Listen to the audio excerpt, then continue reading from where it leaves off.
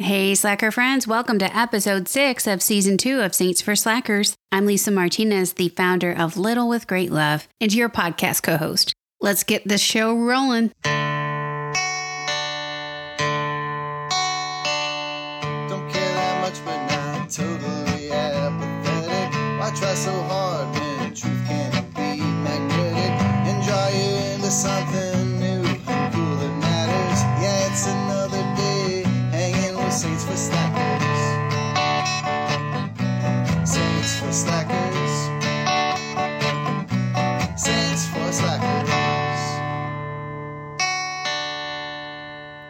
Slackers. Greetings, Slackers. It's your co-host and chair of the Slacker Committee, Jeff Sanchez, and we have the next remarkable guest podcaster of Season 2 today, Claire Dwyer. Claire lives in Arizona with her husband and 6 children who range in age from 23 to 9. She works for the Avila Foundation and writes and speaks on topics such as authentic femininity, discernment of one's personal vocation, and living fully the present moment. At eventhesparrow.com, she writes on everything from saints to the spiritual life to the sacramentality of the everyday. Earlier this year, she published her first book, This Present Paradise, a spiritual journey with Saint Elizabeth of the Trinity. Her passion is to help fellow followers of Christ see the beauty and the possibility of their interior lives and own their unrepeatable place in the church. Anywho, now gather round, Slackers, to hear Claire's reflection on Saint Elizabeth of the Trinity, a saint she is well acquainted with since she wrote a book about her. And don't forget to stick around for our hilarious wannabe patron saint at the end. Slacker.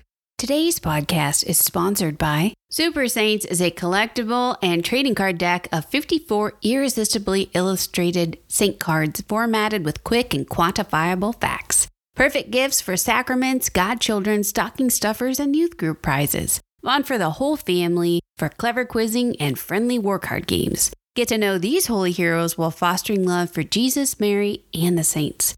Available exclusively at armadei.com. That's Armor of God in Latin.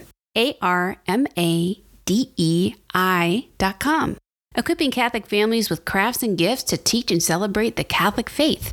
Use the code SLACKER15 for 15% off the purchase of any of their Catholic books, saint or catechism quizzing cards, and over 60 Catholic craft kits. Visit their shop at armadei.com. And visit their blog for free Catholic crafts and family traditions at equippingcatholicfamilies.com. Waiting. It's one of the hardest things to do. And in an age of instant gratification, such as drive-through restaurants, same-day deliveries, and free 2-day shipping, it's not something we're used to either.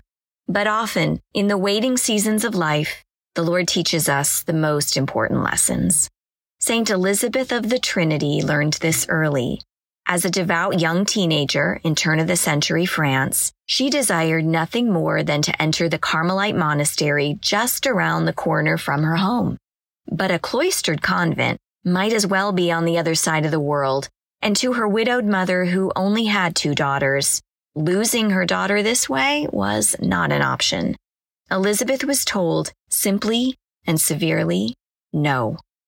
It broke her heart and was an excruciating trial for such a strong-willed and independent young woman. But in the long years of waiting for what she fully believed to be God's call on her life, she learned something precious. Ultimately, what we must embrace is God's will, revealed to us through life's limitations and circumstances, and that He will allow us to live the vocation to holiness, which is our primary vocation, no matter who we are or what our state in life is. So Elizabeth determined to live as if there was a Carmel in her heart, a place of quiet where she could keep company with Jesus, even in the midst of the world she couldn't leave. May my life, she wrote, be a continual prayer, a long act of love. May nothing distract me from you, no noise or distractions. I would so love my master to live with you in silence. But what I love above all is to do your will. And since you want me to be in the world at present, I submit myself with all my heart for love of you. I offer you the cell of my heart to be your little Bethany. Come and live there. I love you so much. Her mother finally granted her permission to enter the convent when she turned 21, and Elizabeth joyfully disappeared behind the walls of Carmel. But she never forgot her friends and family outside. She wrote long letters encouraging them to live what she had discovered long before Vatican II made it universally known. Holiness is for everyone and is possible in our obedience to God's will as it presents itself to us in the everyday circumstances of life. And deep contemplative prayer is not only for Carmelites, but is in fact a necessary flowering of the graces of our baptism. Before she died at the age of 26 from Addison's disease, a slow, painful death in which she was very much united to Christ crucified, she wrote a retreat for her sister to pray with after she died. Her younger sister, Geet, at the time, was a busy mother at home with 2 young children. This retreat, called Heaven in Faith, is a masterpiece of the spiritual life, and it was the first thing of Elizabeth's I read while I was a mom with young children myself. Here, I thought, is a woman who understands me and who perfectly bridges the Carmel and the kitchen, the cloister and the carpool. I've loved her ever since. Saint Elizabeth of the Trinity, help us to keep a sacred silence within us even when everything around us feels like chaos.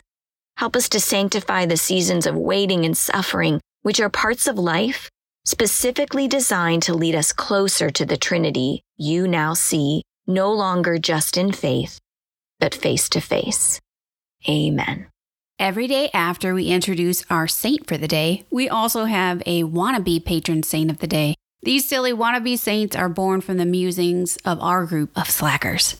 Okay, slackers, our wannabe patron saint for today is Saint Flixter of Bingen, the patron saint of binge watchers.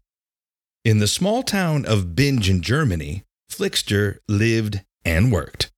Now, Flix was socially awkward, single, 30-something, but he found his escape in watching movies and shows. Lots of them. Armed with a large bowl of buttery popcorn, any form of chocolate, and some brews, he'd not only polish off his snacks, but an entire 5-part streaming series in one evening. Socially withdrawn, packing on the pounds, and struggling with sleeping, his mom was worried about him. She began to pray that Flixter will lose his taste for Netflix and acquire one for living his own life, not watching others. A mega fan of The Big Lebowski, Flix didn't find it too strange to start wanting to join a local bowling group. Visiting the alley one night, he saw a friend, joined his team, and began to bowl a few days a week. Instead of sofa surfing with a 6-pack, this dude began throwing a 6-pack, which is 6 strikes in a row. So if you find yourself giving into the next episode's slippery slope of binge watching, ask St. Flixter of Bingen to help you put down your remote and pick up something else. Slacker. We're so glad you joined us today, Slacker. Every Tuesday and Thursday, we drop new episodes on Spotify, Apple Podcasts, Google Podcasts, and on our blog. Your support means the world to us, so here are 3 quick and easy ways to show it. Number 1, please support our generous sponsors. Number 2, every good slacker needs some swag, so snag some in our shop, or you can leave a donation when you grab one of our many free popular download resources at littlewithgreatlove.com/shop. And if this podcast made you think or smile or maybe even laugh out loud, would you please share it or leave us an online review? It'll help other slackers to find us and spread the message of the gospel. So thanks in advance.